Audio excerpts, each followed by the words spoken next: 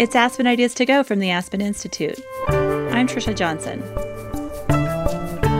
In 2017, Alex Honnold became the first person to free climb the 3,000 vertical foot granite face of Yosemite's El Capitan. He did it alone and without ropes. The feat was chronicled in the Academy Award-winning documentary Free Solo. Without self-confidence, he says, he wouldn't have been able to complete the climb. The only way that it really works out is if you can maintain that confidence throughout. Basically, if you get scared while free soloing, it all starts to crumble a little bit. You start to not trust your feet. You don't weight them as well. They're much more likely to slip. Basically everything can kind of spiral negatively. In Honnold's case, a misstep could have led to death. Today, he explains the line between daring and recklessness. Aspen Ideas to Go brings you compelling talks from on-stage events hosted by the Aspen Institute. The Institute is a nonpartisan forum for values-based leadership in the exchange of ideas. Today's discussion is from the Aspen Ideas Festival. The fear of falling to our death is one of our most primal fears. Alex Honnold's free solo climb of the freerider route of El Capitan was the ultimate test of this fear. He skirted the line between life and death for nearly 4 straight hours on June 3, 2017. Free soloing makes death feel more immediate and present, admits Honnold. New York Times op-ed columnist Bret Stephens writes that it's this sense of immediacy that makes free soloing so appealing, not because it brings death closer, but because it, quote, makes life so much more vivid and significant. Stephens sits down with Honnold to talk about his accomplishment and how it's affected every aspect of his life, from relationships to fame and future climbing pursuits. Here's Stephens. I just want to begin by saying this is actually a historic occasion, although most of you don't know this, and you certainly don't know this.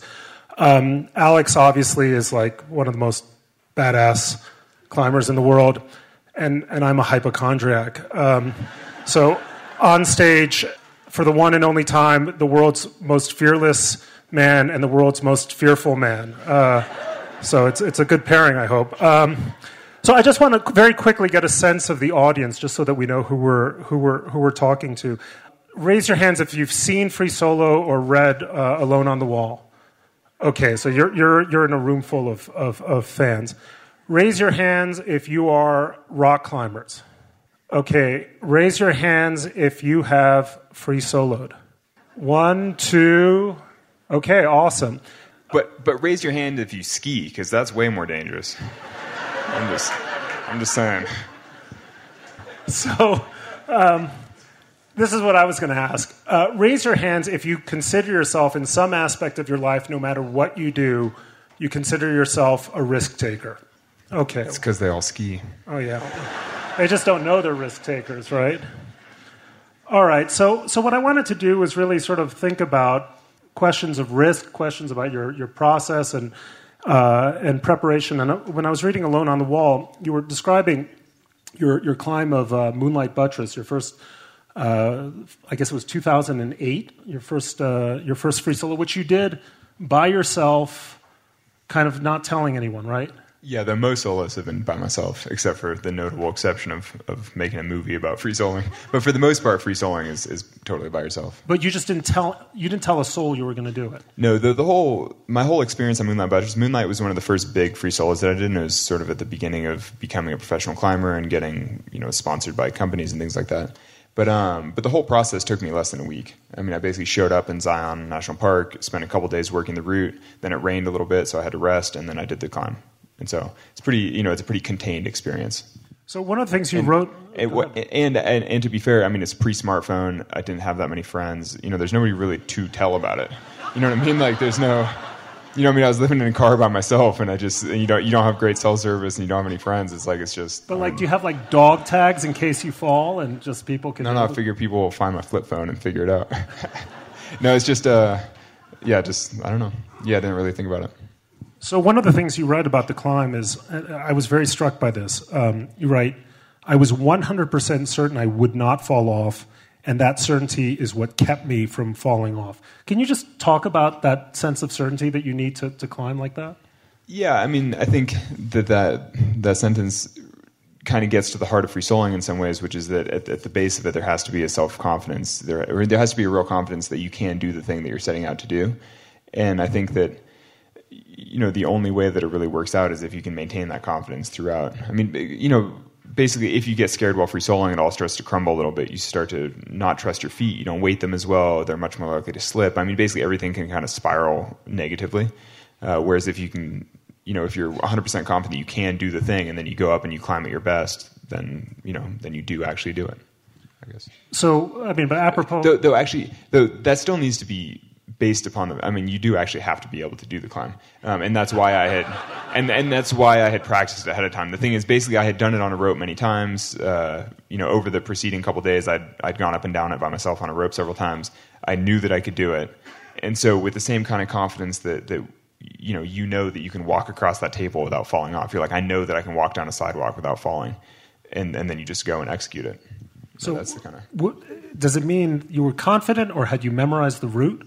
How much preparation did that's 800 feet, right? How much did that take? Well, so that particular route is a very straightforward style. It's basically a 1-inch crack that just runs forever. So it's the kind of thing that if you have the fitness for it, if you don't get too fatigued, your muscles don't get too tired, then it feels pretty safe the whole way. And so I didn't exactly memorize all the moves because you don't really have to, because you just put your fingers in the crack and just crank on them. But I knew that I could do it. So a few months later, you do your first free solo of Half Dome, which is like more than twice the height. It's 2,000 feet or so? Yeah, correct. And you're 150 feet from the summit, and you kind of freaked out. So what happened there that hadn't happened on Moonlight? Well, so that's, a sad story. Everybody settle in for a sad, long story. So, in a lot of ways, it was the opposite experience for Moonlight. And the thing about Moonlight is that there's... have many of you guys been to Zion National Park? Have you guys all hiked up Angel's Landing or hiked up Moonlight? It's one of the most beautiful hikes in the country. But there's a paved trail that goes all the way to the summit of Moonlight Buttress. So it's it takes maybe 40 minutes to stroll to the summit with a bunch of ropes, rappel down, and work on the climb. So it's really straightforward to work by yourself. Half Dome is the opposite end of the spectrum because it's a 2,000-foot face, but it's also 2,500 feet above the valley floor. So you're doing almost 5,000 feet of vertical to get to the top. And then because it's a 2,000-foot wall, it's not really that... I don't own that much rope, especially back then. I didn't really know how you prepare something of that scale because it's just so big. And then, some of my friends would be willing to climb the route with me, but not really more than once. And I don't have that many friends, and you don't want to burn through partners climbing the route over and over. Do you have friends now? I have more friends now. It's been... Do you like friends? No, Anyone want to be Alex's friend? No, I'm good. I'm good with partners now, but the intervening 10 years have been good to me. But at the time, I was, I was all a little more grim. But so the point with Half Dome was that it really, because I didn't quite know how to do the prep work for it, I didn't really know how to practice. So I sort of intentionally, and actually, so the physical rating on Half Dome, technically, it's easier than Moonlight, the climb we were talking about before. So the combination of not really knowing how to prepare for it, but then also thinking that, well, technically, physically it is easier, so this should be fine. I decided to take a different approach, which was to keep it a little more adventurous and just sort of rise to the occasion, go up there and do my best and see how it goes. And that's obviously didn't go that well. But, I thought that it would be an okay strategy. It didn't go that well because you got a little lost on the route? Well, yeah, I got a little lost on the route. So I'd done the bare minimum prep work, which is climbing the whole face with a friend of mine 2 days before with a rope. So I knew roughly where to go, and I knew that I could do it. And then I took a rest day. I sat in my car all day thinking about it, trying to get psyched. And then the next day I hiked up there by myself, did the climb, but didn't totally know where to go. At the last second, kind of made an impromptu decision to bypass one of the sections that I'd climbed with the rope before. So that involved climbing this whole section of the wall that I'd actually never been on. So, you're 1,000 feet off the ground, kind of wondering if you're off route, being like, oh, this seems unfamiliar. Like, I hope I can find my way back, And so, the climb wound up taking me almost 3 hours. I think it was 250. And so at the time, especially, that's still a long time, but especially then, that was a really long time for me to be fully focused and, out there like that. It was much... Can I interrupt you for a second? Yeah, Just of course. A general question. How important is speed for free soloing? It seems to me that speed aids because concentration wanes. Is that right? Yeah, that's sort of true, but I actually never intentionally try to go quickly. I always keep track of my time because I care about that kind of thing. I like setting speed records. I think it's fun and, it's cool. But I'm never trying to climb fast. mostly when I've done big free solos, they've wound up being speed records sort of as a byproduct of the fact that I don't have a partner. I don't have to wait for, typically when you climb, one person goes, waits for the other, and you kind of take turns the whole way. So it's relatively slow. The timing when you're free soloing just winds up being a lot faster just because you're not waiting for your partner. You don't have the weight of the rope hanging off you. You don't have all the gear on you. It just winds up being a little bit quicker, but I'm never trying to go fast. And I think that overall it's safer to take your time and let your concentration, I don't know. I mean, it's a balance because, yeah, obviously your concentration starts to fade over time, but you definitely don't want to be hurrying up there either because then you make a careless mistake and fall to your death. So when you had those 5 minutes of panic, how do you work your way out of that? Yeah, so, I mean, what Bret's mentioning is the whole half dome experience. I don't mean to bring up your most disgraceful moment as a climber. No, that's far from my worst. We can get to my worst moments later. But no, so towards the top of Half Dome is the actual physical crux of the route, and by then, I was 2.5 hours into this whole experience. My mind was starting to fray. It was all kind of going south, and then I got to a part that was actually quite scary, and I didn't know what to do, and so then I spent. It probably isn't 5 minutes, though. It's probably 30 seconds, but it feels like a lifetime of standing there thinking, oh, my God, I'm about to die. I don't know what to do. My foot's going to slip. I don't know, oh, no, it's all coming apart. But the reality is that, you're standing on these tiny, tiny little edges, and your calves are slowly getting pumped. And so, what feels like a long time is probably 30 seconds. And then you make a decision and keep moving since, I kind of had to since you can't just stand there indefinitely. So your climb of Half Dome, I think, was what started to make you well-known outside of the climbing community. There was that famous picture of you on, what's it called? Thank God Ledge, yeah. On Thank God Ledge on the cover of National Geographic. Endorsements started rolling in. Money started rolling. People wanted to make films about you. Money didn't quite start then. Okay. But eventually I started to make a living, yeah. Well, at least sponsorships, right? Yeah, no, that's true. But actually, most of my main sponsors had sort of happened right before then. Yeah. And then that kind of solidified the fact that I could now eat. Well, let's get to the part where people start filming you. One of the things you write, which cracked me up in the book, is I think you're in Borneo or Indonesia somewhere, and someone's filming you, and you say the experience is like being told, dance monkey, like all of a sudden, like you've got to perform. So now you're not just climbing for the sake of the climb, for the sake of speed or whatever it is. You're climbing for a whole team that has a set of expectations. Just how does that? What do you have to do to prepare mentally and physically for the fact that you're now not just a climber or an athlete, you're a performer? Yeah, it's interesting. So that kind of crept up over the years. There definitely wasn't a point where I went from feeling like a climber to suddenly feeling like a performer. It's more like, one day every couple months, you have a day where you have to go out and perform.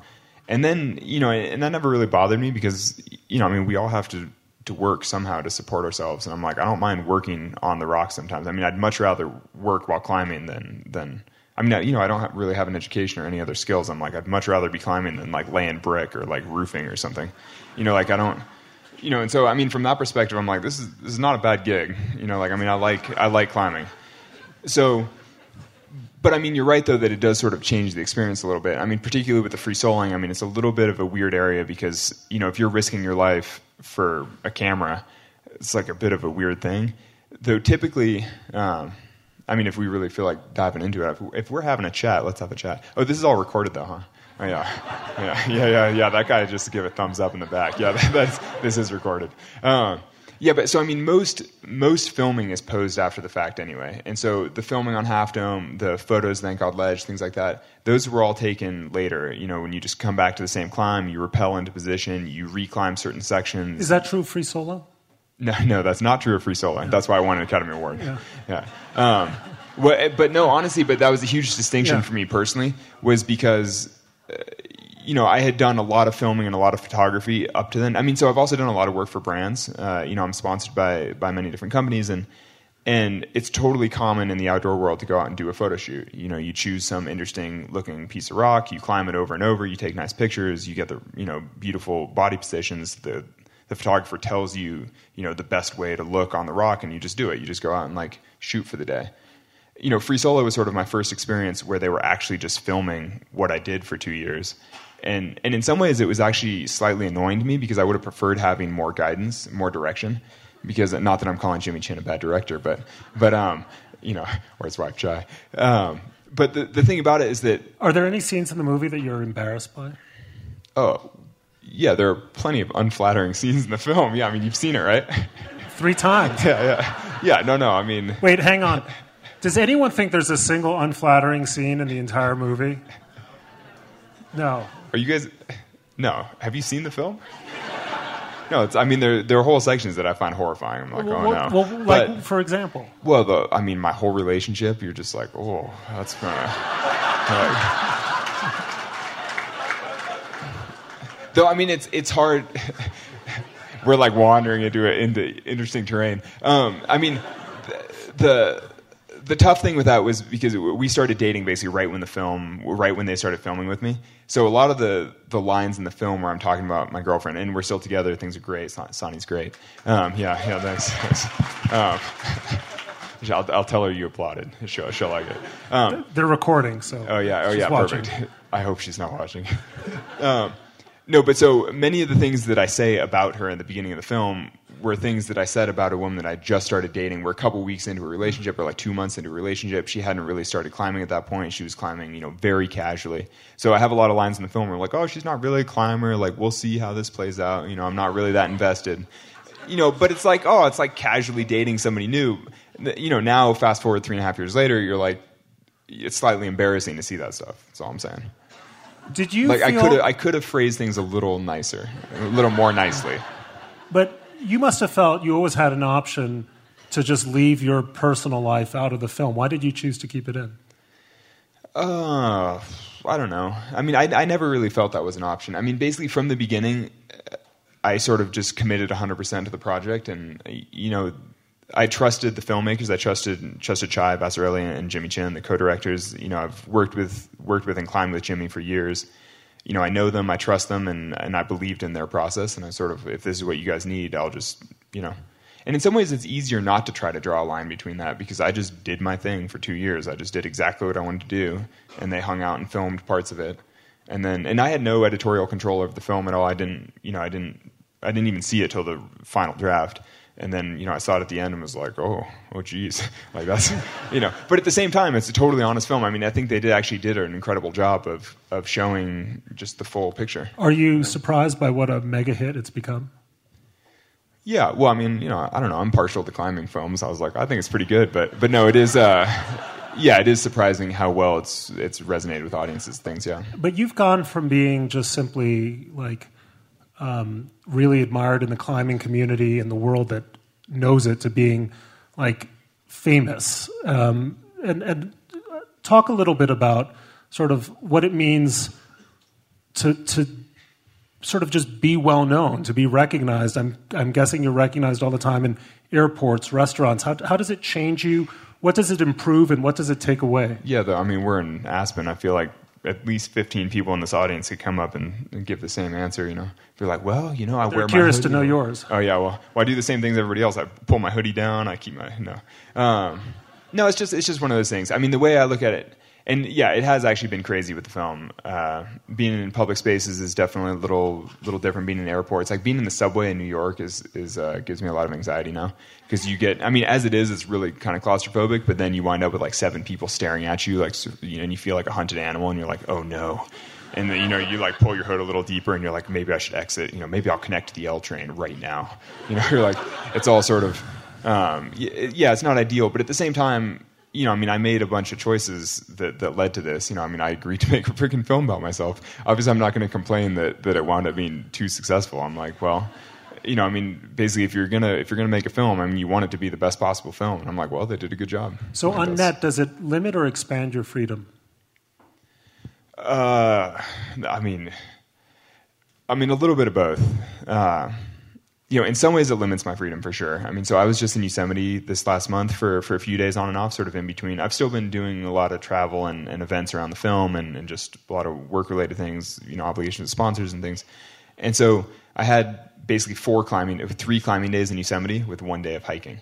And so it spread throughout a couple weeks, which which in some ways was a little sad for me because I'm used to just spending 2.5 months just living in Yosemite with nothing else going on. And so the timer just came on, and that does seem extremely distracting. I feel like they're trying to hook us off the stage. It's like the biggest numbers I've ever seen. Don't worry. We're going to ignore the numbers. We're going all night.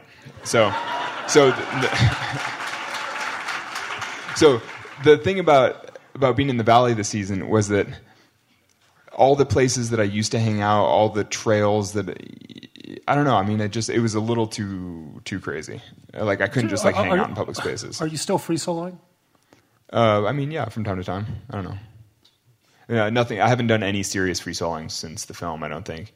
But it's kind of where you draw that line. I mean, today I went bouldering on Independence Pass for those that live here and know the climbing. I did a couple highball boulder problems that, and one of them was pretty freaking high, and getting to the top of the actual boulder is probably, 25 feet off the ground. It's all sort of mossy, or like licheny, I guess, but slightly crumbly rock with lichen. And I was like, I haven't done this in a while. It's kind of scary. And I was like, I don't really want to fall 25 feet. But actually, that brings me to my next question. For me, I don't know if this is true for most people, but for me, the single most moving moment in the film is your first free solo attempt, I guess like October, November 2016. Mm-hmm. And you start before dawn. You're somewhere on one of the free blast slabs, and you just stop, and you decide you're not continuing. You write, the fear I felt on the thin moves on free blast was telling me something. I needed to heed the warning. So what was that warning? Well, I mean, the warning's like, you're going to die. Basically overwhelming fear, just like, oh no. But, so there's a specific move on the free blast slabs where you have to trust your full body weight to a right foot. And I'd sprained that ankle pretty severely earlier in the season, and my foot was still kind of swollen, and my climbing shoes were really tight. And, it was early November, so it was kind of cold out. And it was dark, just because of the way the timing is for that time of year. And so, I was like, it's dark, it's cold, I can't feel my toe, and I'm about to trust my life to standing onto the right toe, or the big toe of my right foot, and I can't feel it. And it was just this obvious, like, this is, like, I should not be here. Like, this is not for me. But one aspect which, after that, you go back down, and with obviously probably mixed emotions, but then you really prepared the route, and you learned things about the route that you didn't know before, like variations. Yeah. So, and you also had like an insight, which was that you were there to free solo El Cap, not free solo free rider. So tell us about how like that changes the experience. Yeah, so what Bret's referencing is sort of, I had always felt like I was trying to free solo the route that I'd climbed with the rope because, in some ways I felt slightly constrained in my vision of it because I'd climbed El Cap. There are many different routes on El Cap, and there's something like 100 different routes. And of those, maybe 15 or 20 of them can be free climbed, which means climbing with just your hands and your feet, like not using any artificial gear to pull your way upward. Free climbing is an important distinction from free soloing, which means not using a rope and still using your bare hands and feet type deal, but no rope either. So of the 20 routes up El Cap or 15 routes up El Cap that can be free climbed, the easiest one is the free rider, which is the one that the film is focused around. And so I sort of felt like I had to free solo that route. And then over the years, I sort of realized I don't really care which route I free solo. I just want to free solo El Cap, And so all of a sudden I started broadening my search quite a bit and swinging out far to the side of where you would normally climb with the rope. And where you climb the wall with the rope is sort of dictated by where the people did the first ascent and where they originally drilled the protection bolts. So they're basically metal bolts in the wall that you normally clip your rope into to protect you if you fall. And so when the people, basically Royal Robbins, Yvon Chouinard did the first ascent of that section of the wall in 1961 or 3 or something, like basically early 1960s, they chose a certain path and everyone else has kind of taken that path since then. And it suddenly occurred to me that I didn't really have to take that path. I was like, I'm not going to be clipping a rope into anything anyway. I'm going to go wherever the heck I can find good holds. And so I started searching with a much broader eye, swinging all over the wall, looking for other variations. And so I wound up finding a couple ways to go around sections of the normal route that I felt safer doing. They just felt like more secure. And so ultimately the route that I wound up climbing, isn't exactly the free rider, but it's pretty freaking close. But, a few variations. Before your climb, you had a debate with your friend Tommy Caldwell, and who is opposed to free soloing, and described it as, in his own case, irresponsible and disrespectful to his family. And you said, I understood his point of view but disagreed. So why? Well, yeah. Yeah, no, I mean, I don't know. I mean, the thing about Tommy, so Tommy and I, it's not like one conversation we've had about this. I mean, we've talked about this all the time, and Tommy and I have spent probably hundreds of hours hiking together, hiking down from the top of El Cap, hiking to other mountains. We spent 4 days sharing a sleeping bag together while climbing a thing in Patagonia. So, I mean, we've had a lot of cozy time to chat together. And so, and the thing is, I mean, he loves to kind of play me off as like, oh, this bad influence, and, I'm the one free soloing and Tommy's all safe. But Tommy and I basically do the same climbing. I mean, he doesn't explicitly free solo, but we do the same things in the mountains. We do the same things speed climbing. We basically climb in totally the same style, except that he doesn't explicitly free solo. But so we take roughly the same risks in every other aspect of climbing. We climb in very much the same way. Like when we're engaging in alpinism together, when we're climbing big snowy mountains together, we make the same decisions and we have the same threshold of safety. And so, and while we've been climbing mountains together, I mean, he has done quite a bit of free soloing with a rope on, meaning, he technically is tied to a rope, but he's just, but I'm not belaying him, let's say, because I'm dealing with something else. I'm like pulling the rappel line down, I'm coiling things up, I'm packing up our tent, like whatever. I'm dealing with other things, and he's just going up the next section of the wall with the rope. And so, technically he's not free soloing, but I mean, he's not, no one's going to catch him if he falls. It's all a bit of a gray area. You're sort of like, well, I don't know. Basically, I just think that we all sort of make intentional decisions about how we manage risk in our climbing. And I think I'm not going to call it, Tommy's my personal hero since I was a little kid. I mean, he's the man, and he's from Colorado. He's awesome. But, it's slightly disingenuous to say that, like, oh, he's not taking risk in his climbing, but I am. Because I'm like, in many aspects of our climbing, we're taking all the same risks. I'm just choosing to pursue this one style of climbing that he's not into. And, and I think that within free soloing specifically, I try to minimize my risk as much as possible, the same way that when we're climbing mountains together, we try to minimize our risk as much as possible. I mean, basically, I think that we kind of have a very similar risk profile, but mine is just extended into another aspect of climbing that he's not interested in. So that's a very long, convoluted way to say that, I think we're all just trying to make the best decisions that we can.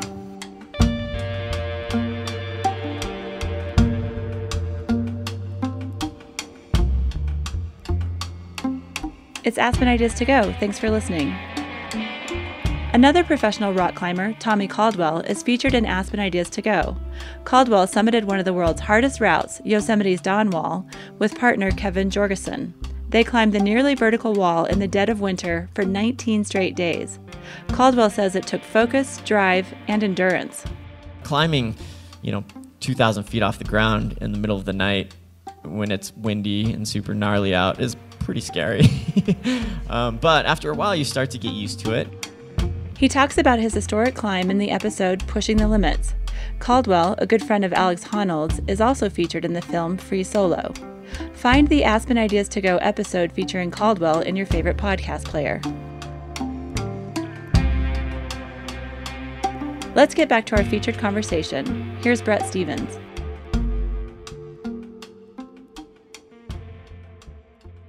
But I have to ask this question because it's a stupid curiosity. You listen to music on when you're climbing, right? Yeah, sometimes. And is it John Denver? It's definitely not John Denver. I don't even know. No, I don't know what that is. No. I mean, I've heard of John Denver. I think it's before my time. Who do you listen to? Like modern rock, like punk type. Like just to pump you up? Yeah, that's all I listen to in general, really. Is it sort of like to just blare out the noise of your own head? No, and that's actually the key thing is I only listen to music when I'm climbing really easy terrain. When I don't need to be fully focused, I actually prefer silence if what I'm doing matters. You get to the top of El Cap, June 5th, 2017. You actually look happy. June 3rd. Yeah, excuse me. No. We're correcting the record for the recording. Thanks for the correction. I remember you're on the phone with Sana. You're saying, "I'm so delighted." How long does that sense of satisfaction actually last? I mean, pretty long, actually. I was smiling a lot for the whole week afterward, and then even now, if I watch the end of the film, if I get to talking about it, it's pretty satisfying. Like I am very proud of the effort I put into it and of the climb itself. Part of it, one thing that is tough about a climb like that is it's such a life ambition. It's unprecedented. It's not likely, well, I don't know, maybe it is likely to be repeated sometime soon. But what then becomes your next free solo of El Cap? What is an ambition, if there's any, that kind of equals it for you? I mean, I honestly don't know. And that's Have you been thinking about it? Yeah. No, I mean, I've been thinking about it a bit. And honestly, that's been one of the biggest challenges of being on the film tour for the last 6 months and promoting the film and everything, is that every single movie screening, someone's like, what's next? Like, when's Free Solo 2? What are you working on? And you're like, man, I don't know. You know, I mean, El Cap is something... All the sequels are always worse except for The Godfather 2. That's the only good sequel. Yeah, I don't think there's definitely no Free Solo 2. That's for sure. Yeah. No, I honestly don't know. I mean... So, but are you like talking to people? Like, what would be something that's really like? Well, I don't think talking to people would be the way anyway. I mean, it has to be something from the heart to some extent, something that inspires me from within. I mean, I've been working on physically improving as a climber. You know, training, just trying to climb harder. Improve as a climber. Do you think you could break 2 on El Cap? Yeah, we did. We did last summer. You did? Sub 2 hours on El Cap. Oh, my Actually, God. there'll be a whole 45-minute film about that. Well, there you go. Yeah. So, but it's not Free Solo 2. It's, I don't know what it's going to be called, but so for those here who are real climbers, the Real Rock Tour this year, which is a climbing film tour that travels all over the world, will have this 45-minute film about me and Tommy climbing El Cap in sub 2 hours, which was our big goal last year. But that's actually been the really interesting thing, is that everyone asks, what's next post El Cap? But so... this will be a long ramble here, so settle in. But so part of my process for free soloing El Cap was to not build it up too big in my mind. I mean, obviously it was this dream that I had forever. It was really important to me, but I didn't want to. But I had been physically able to climb El Cap without falling since 2008 or 9 or something. So basically, it'd been almost 10 years that I was physically able to. That's kind of the bare minimum to consider free soloing El Cap, is that you obviously have to be able to climb from the bottom to the top without falling off or using your rope at all. And so technically I'd been there physically for quite a long time. And so really it was the mental side that took so many years to develop, and it took a long time for me to feel confident doing it. And anyway, so because of that, I didn't want to build it up too big in my mind, because I didn't want to put too much more pressure on the mental side of it. I didn't want to put it on this pedestal as like, this will be the craziest thing ever done. This is so extreme. This is the hardest thing that any human can imagine. I didn't want to like put it way up here, when the reality is that physically, I was capable. I just had to actually do it. And so part of the way that I kept it from putting it too high in my mind was to kind of treat it as one of many other climbs during the year. So I had all my normal, as a professional climber, you basically go on expeditions, you work on other climbing goals. So right after I did the free solo, actually, I went on an expedition to Alaska with some of my teammates on the North Face team, and to climb big mountains near Denali. Well, not that, 5,000-foot rock walls. And so, not really mountains, but big walls. And that was specifically training for a North Face expedition in that winter, going to Antarctica to climb first ascents of big walls, which was an incredible experience for me, something totally new for me, really character building, because I don't really ski that well, and to like live on skis in Antarctica climbing big granite walls, it was incredible. And then later in the year, Tommy and I did the speed record on the nose. And so the point is, I had all these other big climbing goals lined out in front of me. And so I free soloed El Cap. I immediately went to Alaska. I practiced my skiing a bit, climbed some mountains. That got me ready for Antarctica. I trained a bit more during the springtime. Then Tommy and I did the speed record. Is your physical stamina, like, it's not slowed down at all? Or are you still improving? Or are you feeling like your old age?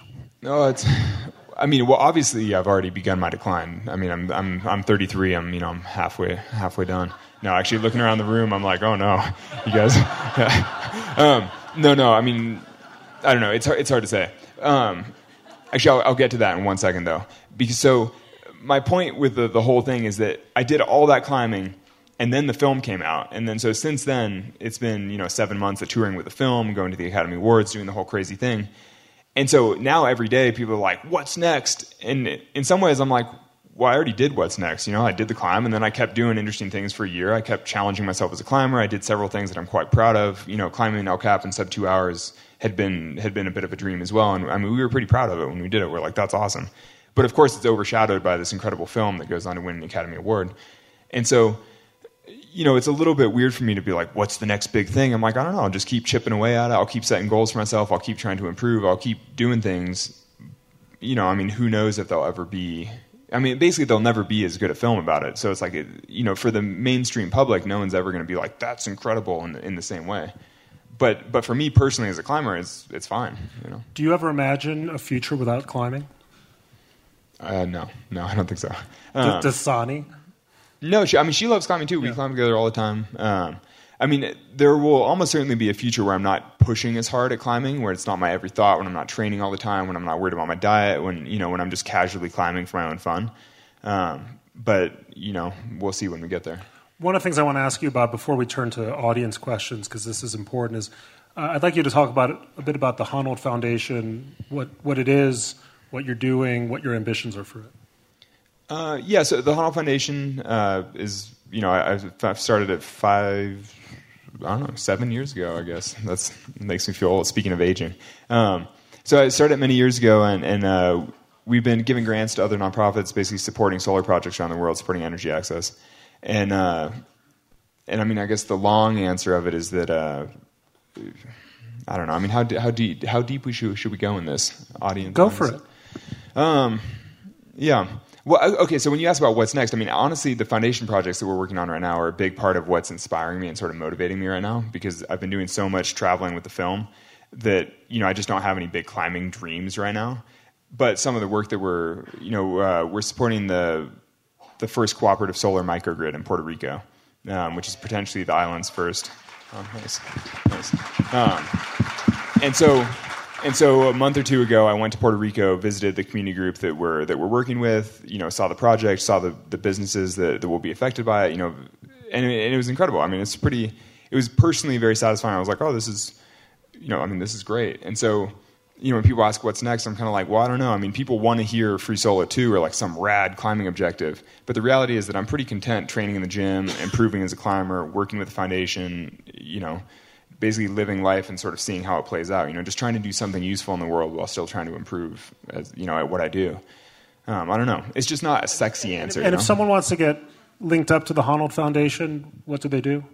So honnoldfoundation.org, you can see all the projects that we've supported over the years. You can see the type of projects that we're supporting currently around the world. We're mostly focused on the Americas for the next couple of years, just because it's slightly easier to oversee.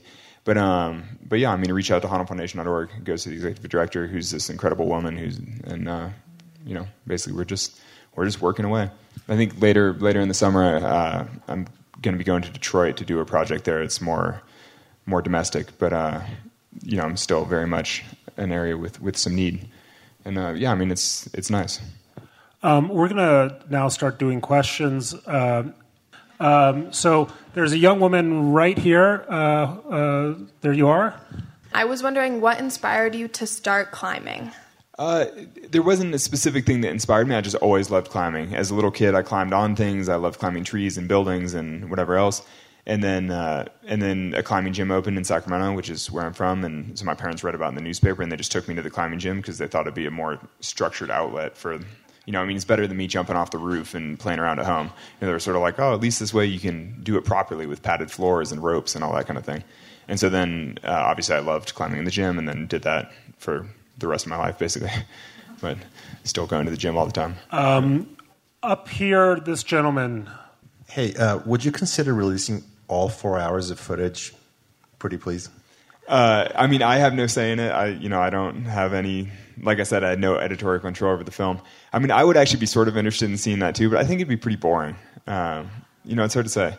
Because, the reality is that free soloing is pretty, it's a nice even pace. It's pretty mellow. There's a lot of easy climbing on El Cap. It just, it'd be 4 hours of just trotting up the wall. Yeah. I think the answers people would love if someone... Well, there's also... They'd have to censor out a bunch of full frontal nudity because obviously I peed off the wall like 6 times or something, and a few things like that, but that's fine. It'd be rated R. Okay.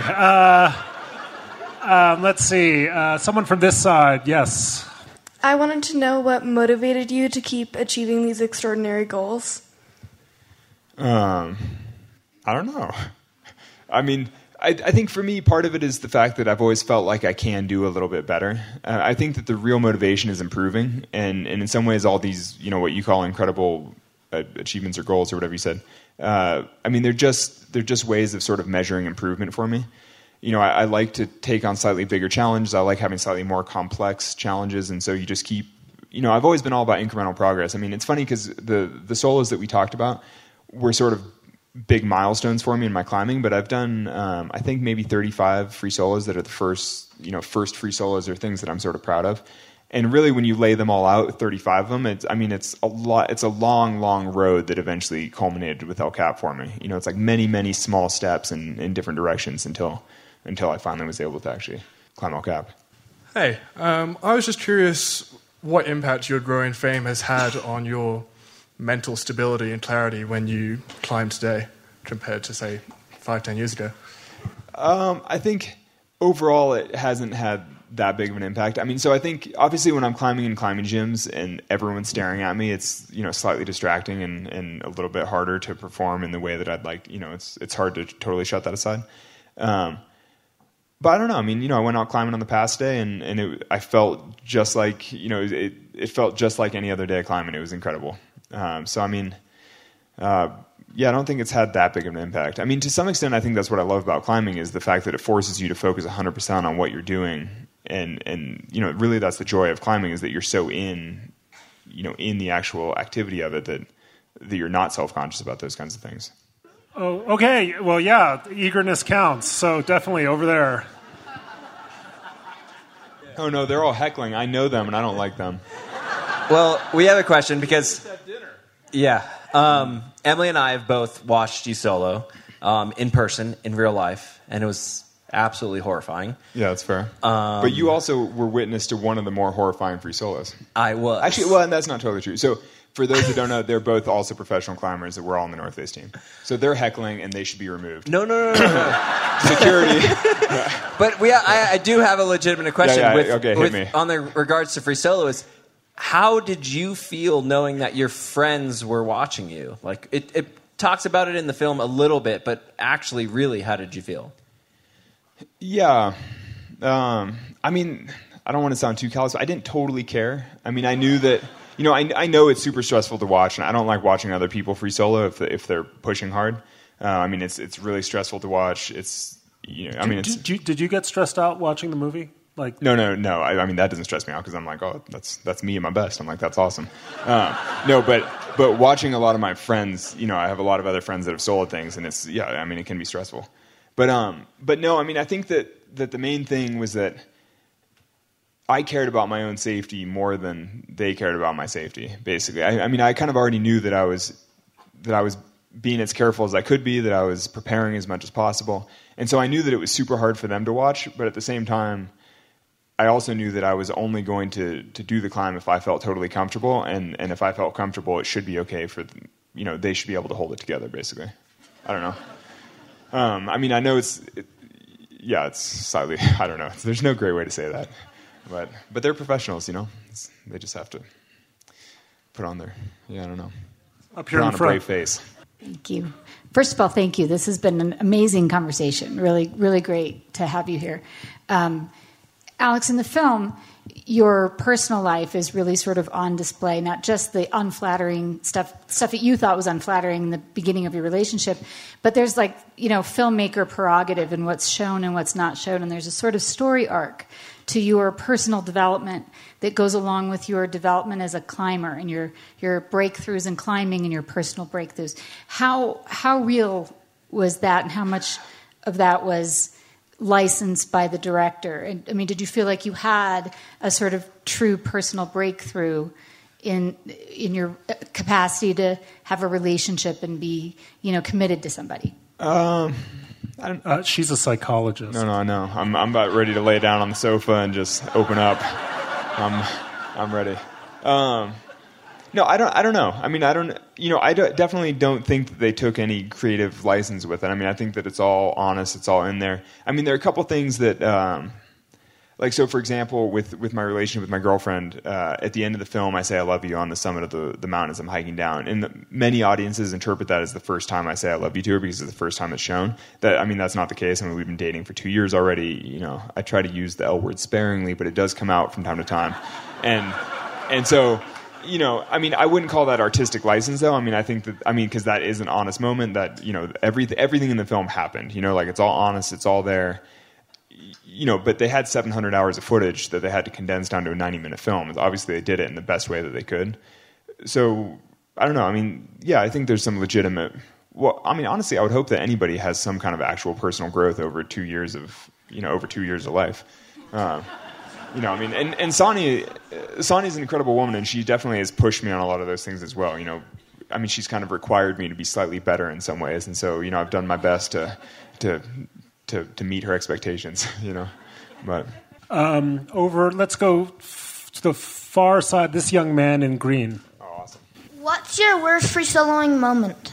Oh, good question. Well, we are going all night. No, there are plenty. I don't know. So it depends what you mean by worst. I mean, so the closest that I've come to falling off things has definitely been, I've had maybe a half dozen experiences where I've broken holds or things, you know, things have suddenly happened where like a hold snaps off the wall. But the thing about those is that in some ways they aren't my worst moments because they're over before you even realize what happened. Basically, if something breaks off and you don't fall off the wall, then, you know, by the time you realize that you broke a hold, you already didn't fall off. And so basically all there is to do is take a breath and just, you know, compose yourself and sort of carry on. It's kind of like, you know, if you narrowly avoid a car accident or something, I mean, by the time you know what happened, the accident's already avoided. So there's nothing really to be afraid of at that point, even though you still feel a big rush of adrenaline and your body starts to shake and it can be all traumatizing. But, you know, the reality of it is that the dangerous situation has already passed at that point. So I think that most of my most dangerous situations in free soloing weren't really that scary because they just happened instantly, and thankfully, you know, they didn't wind up being catastrophic. Most of the scariest experiences were sort of things like Half Dome that are sort of long, you know, mounting dread where you're like, am I off route? Like, will I ever make it to the top? Who knows if this is the right? Actually, particularly when I was younger and I was sort of learning how to free solo, I had a bunch of experiences where I was really bad at reading topos, which is the maps that people draw for where routes go. I used to be really bad at interpreting, like, what's a left-facing corner, what's a right-facing corner, where's the crack, where's the little roof, you know. So now you can, like, look at the map, look at the wall, and be like, okay, I'm going to go up there, and then left, and then up, and it's going to be perfect. But when I was younger, I would just sort of like, oh, I think this must be the one, and then I'd climb halfway up it and be like, I don't remember the map saying there were supposed to be bolts on this route, and then be like, why am I passing bolts? And then suddenly realize that I was like 500 feet away from the route that I thought I was supposed to be on, and I was actually just on the wrong wall. And you're like, oh, no, and then start to panic, and then, you know, so really I think that experiences of mounting dread have always been the hardest. That's the long answer, but... Another one over here. You, sir. I know that your max climbing grade is obviously higher than the grade that you're willing to necessarily solo at. What grade would you solo at this point? What's kind of the max grade that you would consider? It's not really a grade thing. It's basically how secure does it feel. And that's kind of the challenge of El Cap. I mean, El Cap isn't actually really that hard of a grade by comparison. The technical difficulty grade of El Cap is a grade at which I often warm up on at a sport crag. Like when I'm just out for a normal day of climbing at a cliff with a rope, you know, that's what I would kind of consider generally my second warm up of the day. You know, once I kind of get limbered up a little bit, I'm like, okay, I'm still warming up. So, I mean, you can't really compare the grade. I mean, it really just comes down to how secure you feel while you're doing that style of climbing. But no. Let's go in the middle with this guy waving his arm. He's frantically waving. He must be psyched. I'm not a climber, so this is maybe a naive question, but it seems like my assumption is it's easier to climb up than it is to climb down. So is there a point of no return where you have to keep going up? So that's not totally true. I mean, so down climbing, so it is fair to say that in general, climbing up is easier than climbing down. And part of that's just because when you're climbing up, you can see where your hands are going. But when you're climbing down, it's really hard to see where your feet are going just because they're blocked by your own body. So it's basically hard to see. But there are some styles of climbing that are a lot easier to go back down, like say chimneys or, you know, certain types of crack. You can kind of slide back down them. And it's actually physically a lot easier to go down. I think the biggest difference, though, is that most people find it easier to go up because that's all they ever practice. Very few climbers spend a lot of time down climbing, so they're just not used to that style of movement. But I have spent a lot of time down climbing because that's really an important part of free soloing, is to feel comfortable reversing things. And so in general, I feel pretty comfortable reversing almost everything that I've soloed. I mean, that's not totally true on something like El Cap because it's just so big and so hard and, it's such an undertaking that typically it's probably better just carry on to the top than reverse, the thousands of feet that you've climbed. But in general, down climbing is an important thing for soloing. This is actually a question from my boyfriend. He wants to know, how many times on free solo did you come down to like one feature? Like where maybe 3 limbs were off? Oh, I see what you're saying. I mean, basically, how often was my life depending on a single limb? I don't know. I mean, I have to count all the think about all the moves on the route, but they're probably, a couple places basically. But I mean, specifically that move we were talking about on the free blast slab where your whole weight is on one foothold, just for a moment. And there are probably a couple other things sort of like that. But there are tons of places on the route where if a single thing slipped, you would fall off. I mean, like, not to say that you're only using one limb, but if you're in counter pressure between one hand and one foot and you're pushing between them, if either of them slipped, then obviously you're no longer in counter pressure. You're just pinwheeling backward off the wall. So, so there are whole sections of the wall that are climbing in that kind of style that, require all of your limbs to stay on the wall. I wanted to ask about your climbs where you use a gear. What are the notable improvements that you've had with gear, and are there any innovations that you would recommend or have had change with the gear that you use? That's in all my months of touring, nobody's ever asked about innovations in gear, and I appreciate that. Over the 20 years that I've climbed, there definitely have been big improvements in gear, but they're sort of all incremental, I think, for the most part. Things get a little lighter. Particularly with climbing hard goods, like the actual equipment that you're putting into the rock, it's all gotten a little bit safer, a little bit lighter. Ropes have gotten thinner, which means that they weigh less and they're easier to pull behind you. In general, it's all just gotten slightly easier, but nothing groundbreaking, It's sort of in the same way that apparel continues to get better. You're a little bit warmer, a little bit lighter, a little bit more waterproof or better wicking, things like that. But at the same time, you're still wearing clothes. It hasn't totally changed the game, but it is nice to have lighter mountain boots, lighter equipment. It just means that you can climb a little faster, basically. Is nude climbing going to become a thing? Not by me, but no, actually, and so speaking of that, so climbing's in the Olympics next year. So climbing's in the 2020 Olympics, and climbing in general has been booming as a sport. And so I am personally sort of curious as to where, what happens if more money comes into climbing, if there's more innovation, because there hasn't really been any major changes in equipment in a long time. It'll be interesting if people really push it in new directions. Hi, Alex. I hate to get back to your relationship, but if your first film was called Free and then Solo, what would the next one be called? Well, the film crew always jokes that it's still solo when Sonny leaves me and I'm back to living in the van, But I think the answer she was looking for was Married with Children.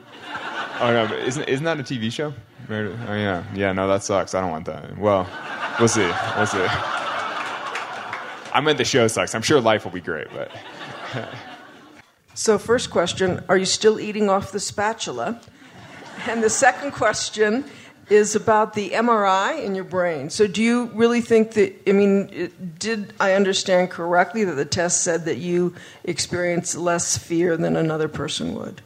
Okay, so first with the spatula. When I'm in the van, I often eat off a spatula still. The whole point of eating off the spatula is you don't scratch your pan, you have fewer dishes, it's very efficient, it's very practical. I strongly encourage everybody to do it. Actually. Anyway. The amygdala thing, we were chatting about it a bit backstage earlier, but basically, so I think that for those that haven't seen it in the film, there's this, maybe 30-second scene where I take an fMRI, they scan my brain, and it basically shows no activation in my amygdala, which is sort of the fight or flight center of the brain, during this specific round of tests. But the takeaway from that wasn't so much. But the thing is, it's there and it works fine. Just don't get me wrong; it's all good. The thing was, that basically through years and years of practice, I've desensitized myself to certain levels of stimulus, I think. And that's kind of the takeaway of talking with a researcher. And there's a full feature-length article about that exact. I mean, the reason I was taking that fMRI was for an article for Nautilus magazine. It was a science magazine. And so if you're interested, read the article, dive in deep to it. But basically, over years of exposure to scary situations, I've sort of desensitized myself to the point that the test that you take where you're laying in a tube and you're looking at images, I was like, I didn't find it very scary because it's not, because it's not dangerous at all. But had they thrown a snake into the fMRI with me, I'm sure my amygdala would have lit up like a Christmas tree and you'd be like, oh geez, But so, I saw it as all perfectly rational, totally normal.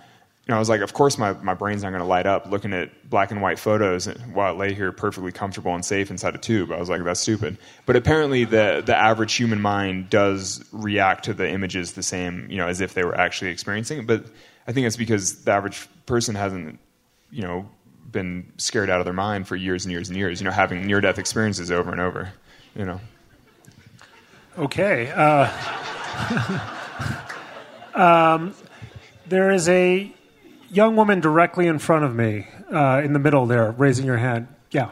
So when you're climbing with other people, do you like when they give you beta on a route or no? Yeah, so beta is what it's called when you get a method for how to climb something, and so it's really common for climbers to tell each other, like raise your left foot and sag your right hip, and open up to the wall and grab that with your left hand. Like that's what's referred to as beta. I freaking love it. Whenever I get to climb with folks who are much better than me, it's such a pleasure to have somebody just tell you, like, here's how you should do it. And you're like, oh, it's so nice. I find it. I mean, actually, so today I was climbing with two guys who were both very good climbers, and it was really nice to be able to share beta. They were also both slightly taller than me and big and strong, strapping men. And so it was kind of nice to have people who were roughly the same size, roughly the same strength, be able to just tell me, like, here's how you do it. And just, I was like, oh, it's such a pleasure. It's like having a guided tour. Yeah, I love that. Some people really hate it though. I mean, particularly if you're climbing in a commercial gym, it's like kind of poor form to just yell advice at somebody that you don't know, being like, "Raise your left foot," and they're like, "F you." I'm like working it out for myself, But I like it. So I'm not a professional climber either, but I had a question as an ultra runner. I always carry water with me. How did you do that whole climb with no water? I didn't. I stashed a liter of water and a little bit of food in 2 different places on the route.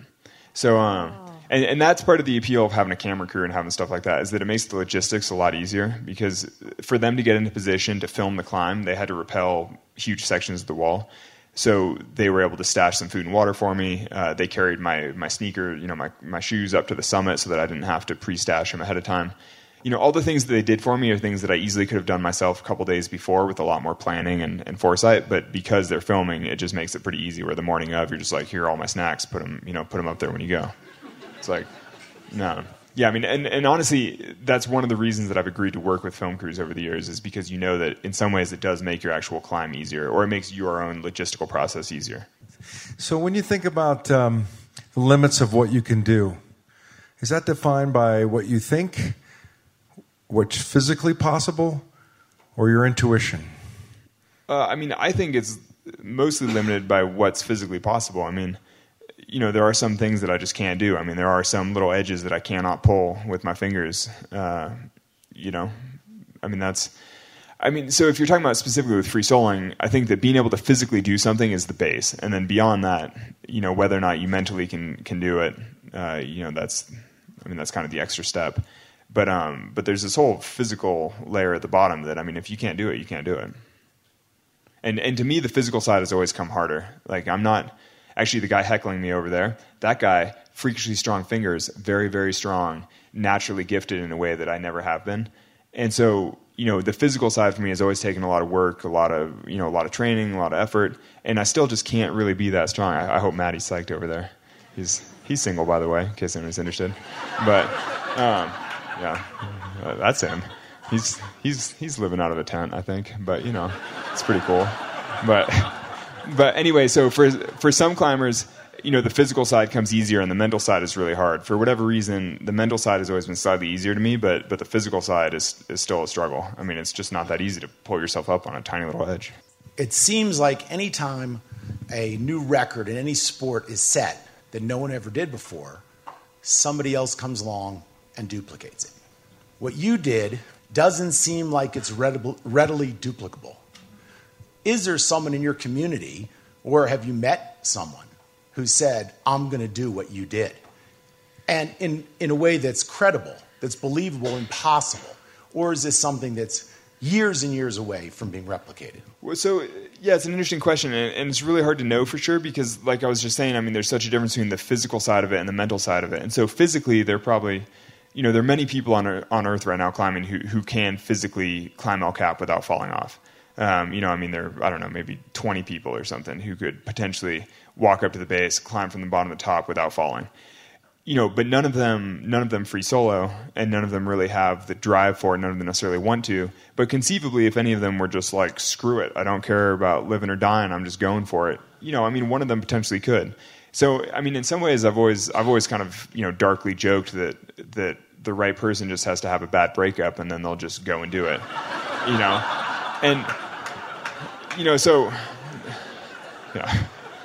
Well, so to bring it back full circle, though, so Tommy Caldwell went through a really difficult divorce many years ago, and he did have a moment. He's the most successful cap climber ever. He put up most of the other free routes on the wall. The climbing shoes that I was wearing are named after him, the Tommy Caldwell Pro model. Like, he designed them for climbing on El Cap. He's an incredible climber, and so he was going through this very difficult divorce, and he had a moment where he was sitting on top of this route, looking over at El Cap, being like, I should just go over there and solo that. Because, I don't know, sometimes you have dark days. And he is somebody who physically could. If he was in the right mood, potentially he could. And so it's kind of a weird thing, though, because, I don't think that anyone's actively trying to. I don't think that anyone really wants to. I don't think that anyone's really in the right place that they should. But you never really know. Somebody could. But, time will tell. Though, if history is any guide, most of the other big cutting-edge free solos haven't really been repeated for 20 years or so. And so, it seems to be sort of a generational thing, but, time will tell. What would be an activity that you would be too freaked out to do? Like skydiving or... Oh, like knitting, like ballroom dancing. Like, oh, goodness. No, I don't know about freaked out. In general, I don't know, public performance, like if I had to sing opera, I'm like, that's not for me. I don't know.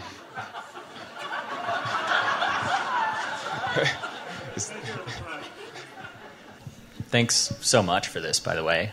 This is a real treat. And I was just curious, I'm wondering what your risk assessment strategy is, how it's changed over the last couple decades, and maybe kind of who your mentors are in that, or if there are any, or if you're, studying risk assessment. I know it's a big deal in other sports, pilots, kayaking. So I've never explicitly studied risk assessment. I don't technically know anything about it, from a education standpoint. Though I have had, countless conversations with people like Tommy Caldwell, other climbers, peers, and even conversations like this. Basically climbers talk about risk and managing risk all the time because it's such an important part of the sport. It's sort of at the core of climbing is how do you manage the risk associated with it. I think that maybe my biggest development has been sort of accepting, I don't know, I think as I've gotten older, I've sort of accepted that even though something might feel like 100%, realistically, it's never 100%. There's just always, I've just seen too many friends have terrible accidents, too many, unfortunate things happen in the mountains. And so, I've kind of realized that even if something feels 100, it never actually is 100. And in a lot of ways, I've actually really limited my easy soloing now because I feel like that's kind of where I'm rolling the dice the most. When I was younger, I had a lot of kind of high mileage days where I was going out and climbing things that were physically easy, but tons and tons of them, like say 50 routes in a day or something. And I think that was a really important way for me to sort of build my base and to feel comfortable soloing and to grow as a climber. But I pretty much don't do that at all anymore because I recognize that even if it's an easy route and I feel totally fine on it, there is, a slight chance that something's just randomly going to break or something random is going to happen. Just because I have, I basically know many people who have had accidents like that and you're like, well. So, I mean, I guess that, yeah, I'm a little more conservative over time, which is ironic because you watch the film Free Solo and you're like, oh, that guy's crazy. But in a lot of ways, that actually represents me reining it in quite a bit, because I trained for 2 years to do one climb that I really cared about, as opposed to just going for it. You know, I mean, had I just not really cared about it, I could have just tried on day one. You know, it probably would have worked out. Probably, 85% chance would have worked out fine. And there wouldn't be a movie, but instead I wanted to get to 100, so I spent 2 years working on it. And it's funny because people watch Free Solo and they're like, oh, so much free soloing.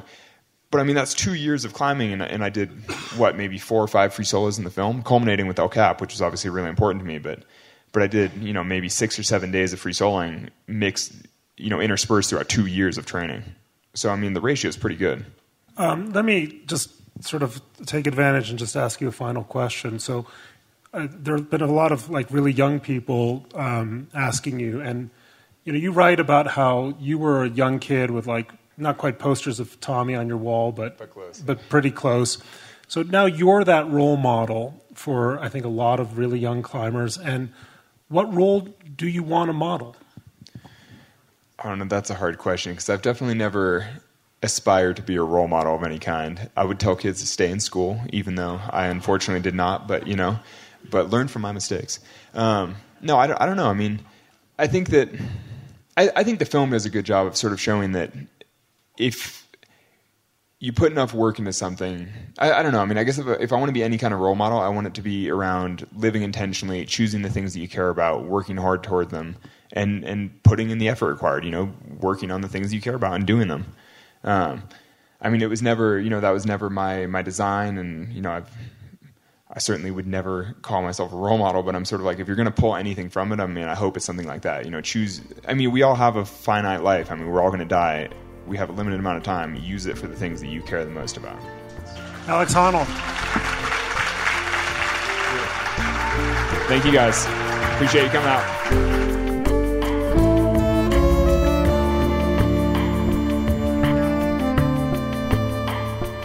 Alex Honnold is a professional rock climber known for his free solo ascents of some of the biggest rock walls in the U.S.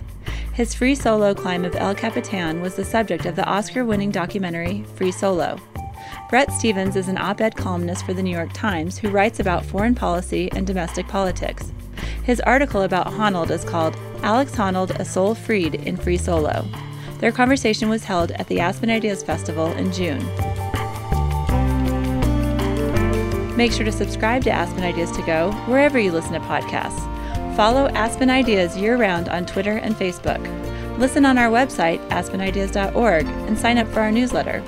Today's show was produced by Marcy Krivonen and recorded by our team at the Aspen Institute. The Aspen Ideas Festival programming team is Kitty Boone, Keeleen Bretman, Katie Cassetta, Libby Franklin, Jonathan Melgard, and me. Our music is by Wonderly. I'm Trisha Johnson. Thanks for joining me.